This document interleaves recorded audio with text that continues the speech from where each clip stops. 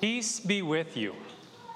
In this expression of peace in our gospel text, the risen Savior is not merely sharing a wish for the absence of conflict or struggle in our lives.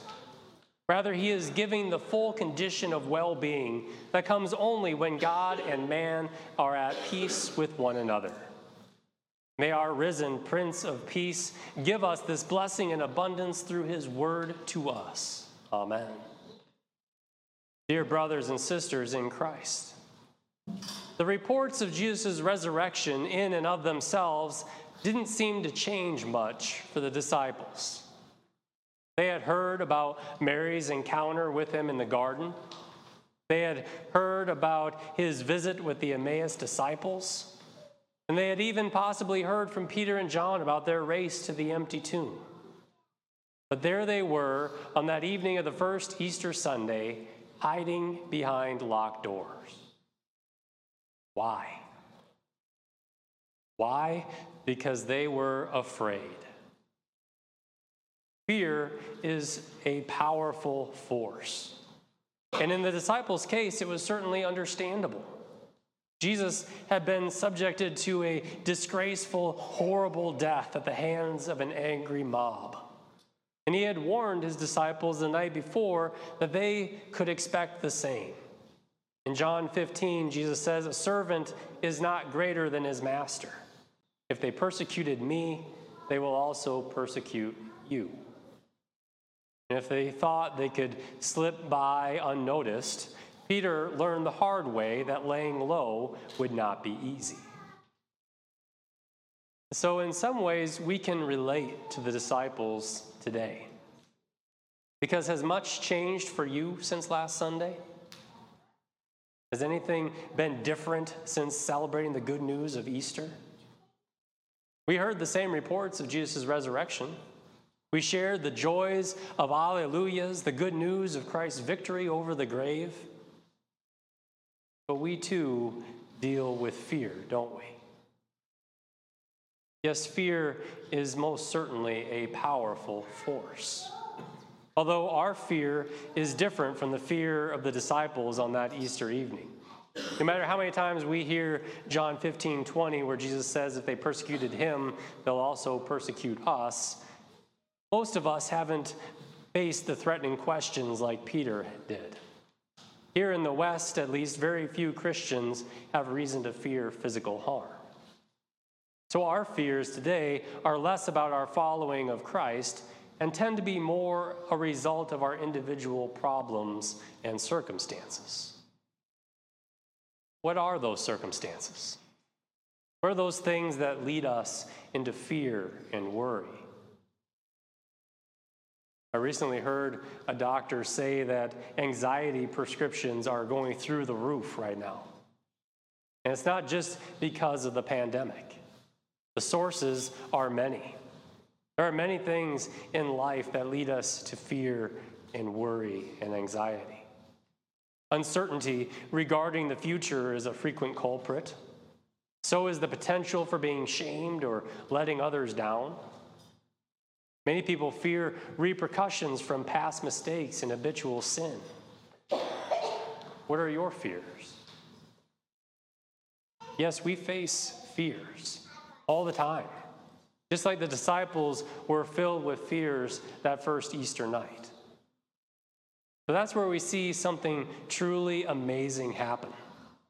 Jesus comes to his disciples. He comes to them in person to calm their fears and to give them peace. You see, Easter changes everything. It shifts us from having fearful, anxious hearts to being filled with the peace that only the risen Christ can give. And the great thing is this: Jesus still comes to us today to give us peace, to calm our anxious and troubled hearts. That's a wonderful truth for us to know here today, that Jesus comes to us to give us peace. Jesus comes to us right here, in person. And he does that because the I know God is with me because he's present everywhere just doesn't cut it when we're locked in fear. We're locked in sin and darkness and impending death, and God seems to be a million miles away. It's like a young child crying out for mom in the middle of the night. Who knows mom's there in the house, maybe even in the next room, but that's not good enough. That's a million miles away in child miles.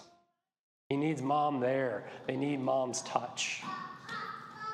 And so now, many years later, but in the very same way, Christ's word and victory has come here to us in this place, here at Grace Lutheran Church.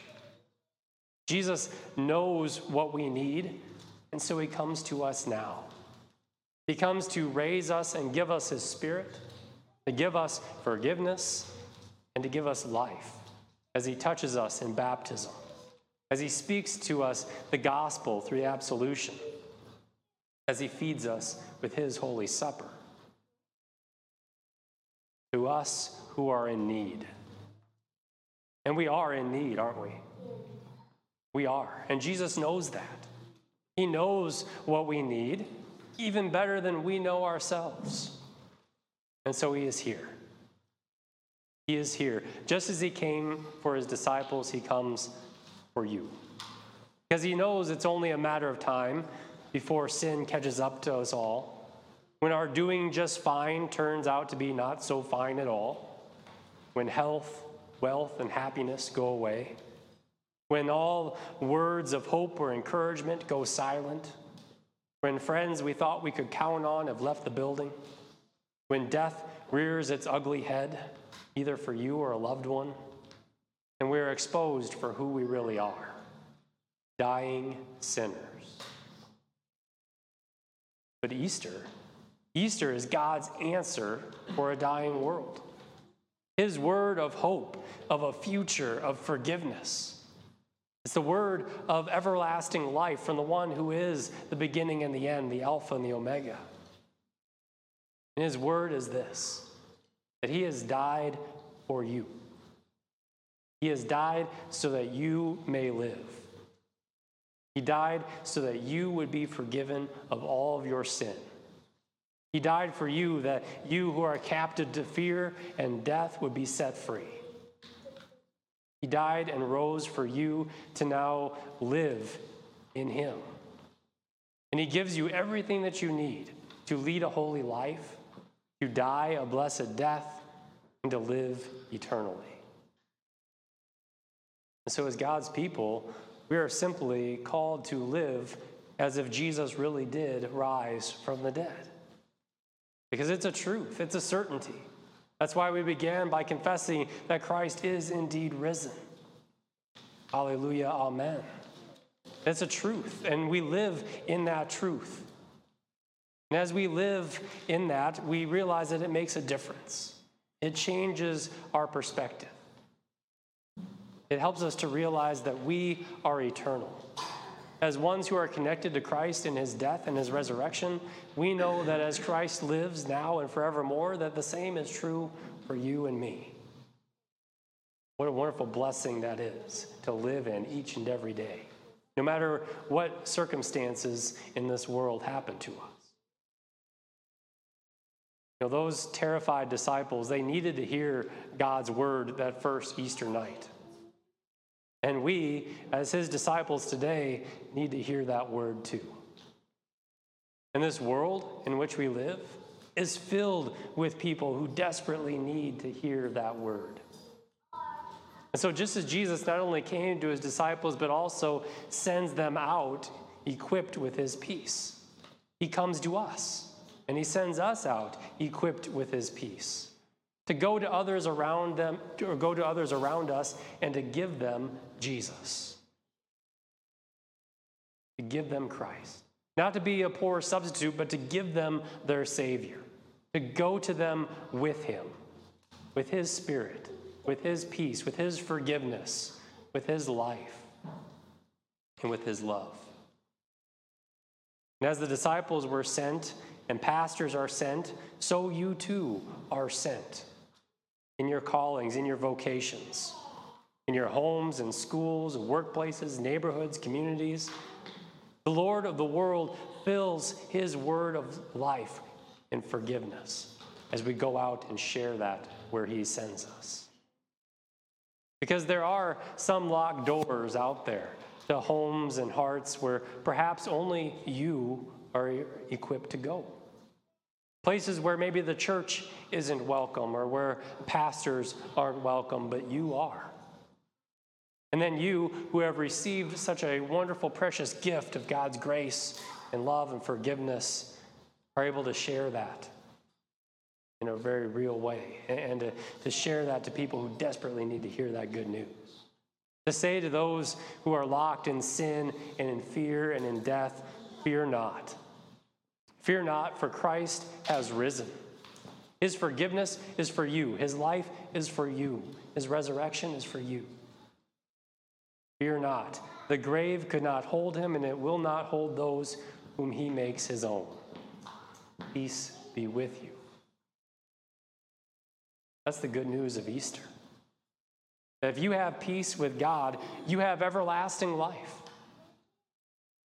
And so with that in mind, the greatest service that we can render to our neighbor is to offer them that very same peace that we rejoice in. That's the office of the keys that open heaven. And God sends us out with his word and spirit. He sends us out with simple water as a means of grace to make disciples. He feeds and nourishes with Christ's body and blood. And he sends us out because he has made a difference in how we live in his peace. Yes, Jesus knows exactly what you need.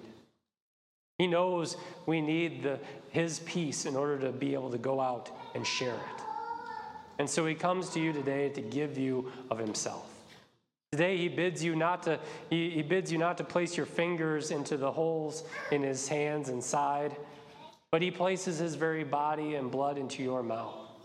The very same body and blood that Thomas and the others touched, given to you for the forgiveness of your sins, to raise you to new and eternal life. And we need that. We need that because Satan isn't going to give up. We take a quick look at the world around us and what's happening in our country, and that quickly confirms that fact that Satan is not going to give up. But don't fear. Don't fear. Satan did not and cannot win. Jesus' resurrection shows that there is no foe, no trouble, no doom that is greater than him. He is, as we heard from John in Revelation, the firstborn of the dead, the ruler of the kings on earth.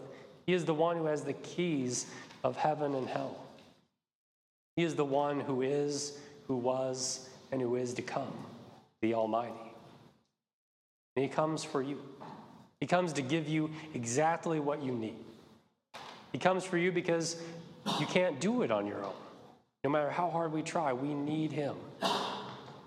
And so as Easter people, rejoice in that wonderful truth that Jesus is here for you always. Amen.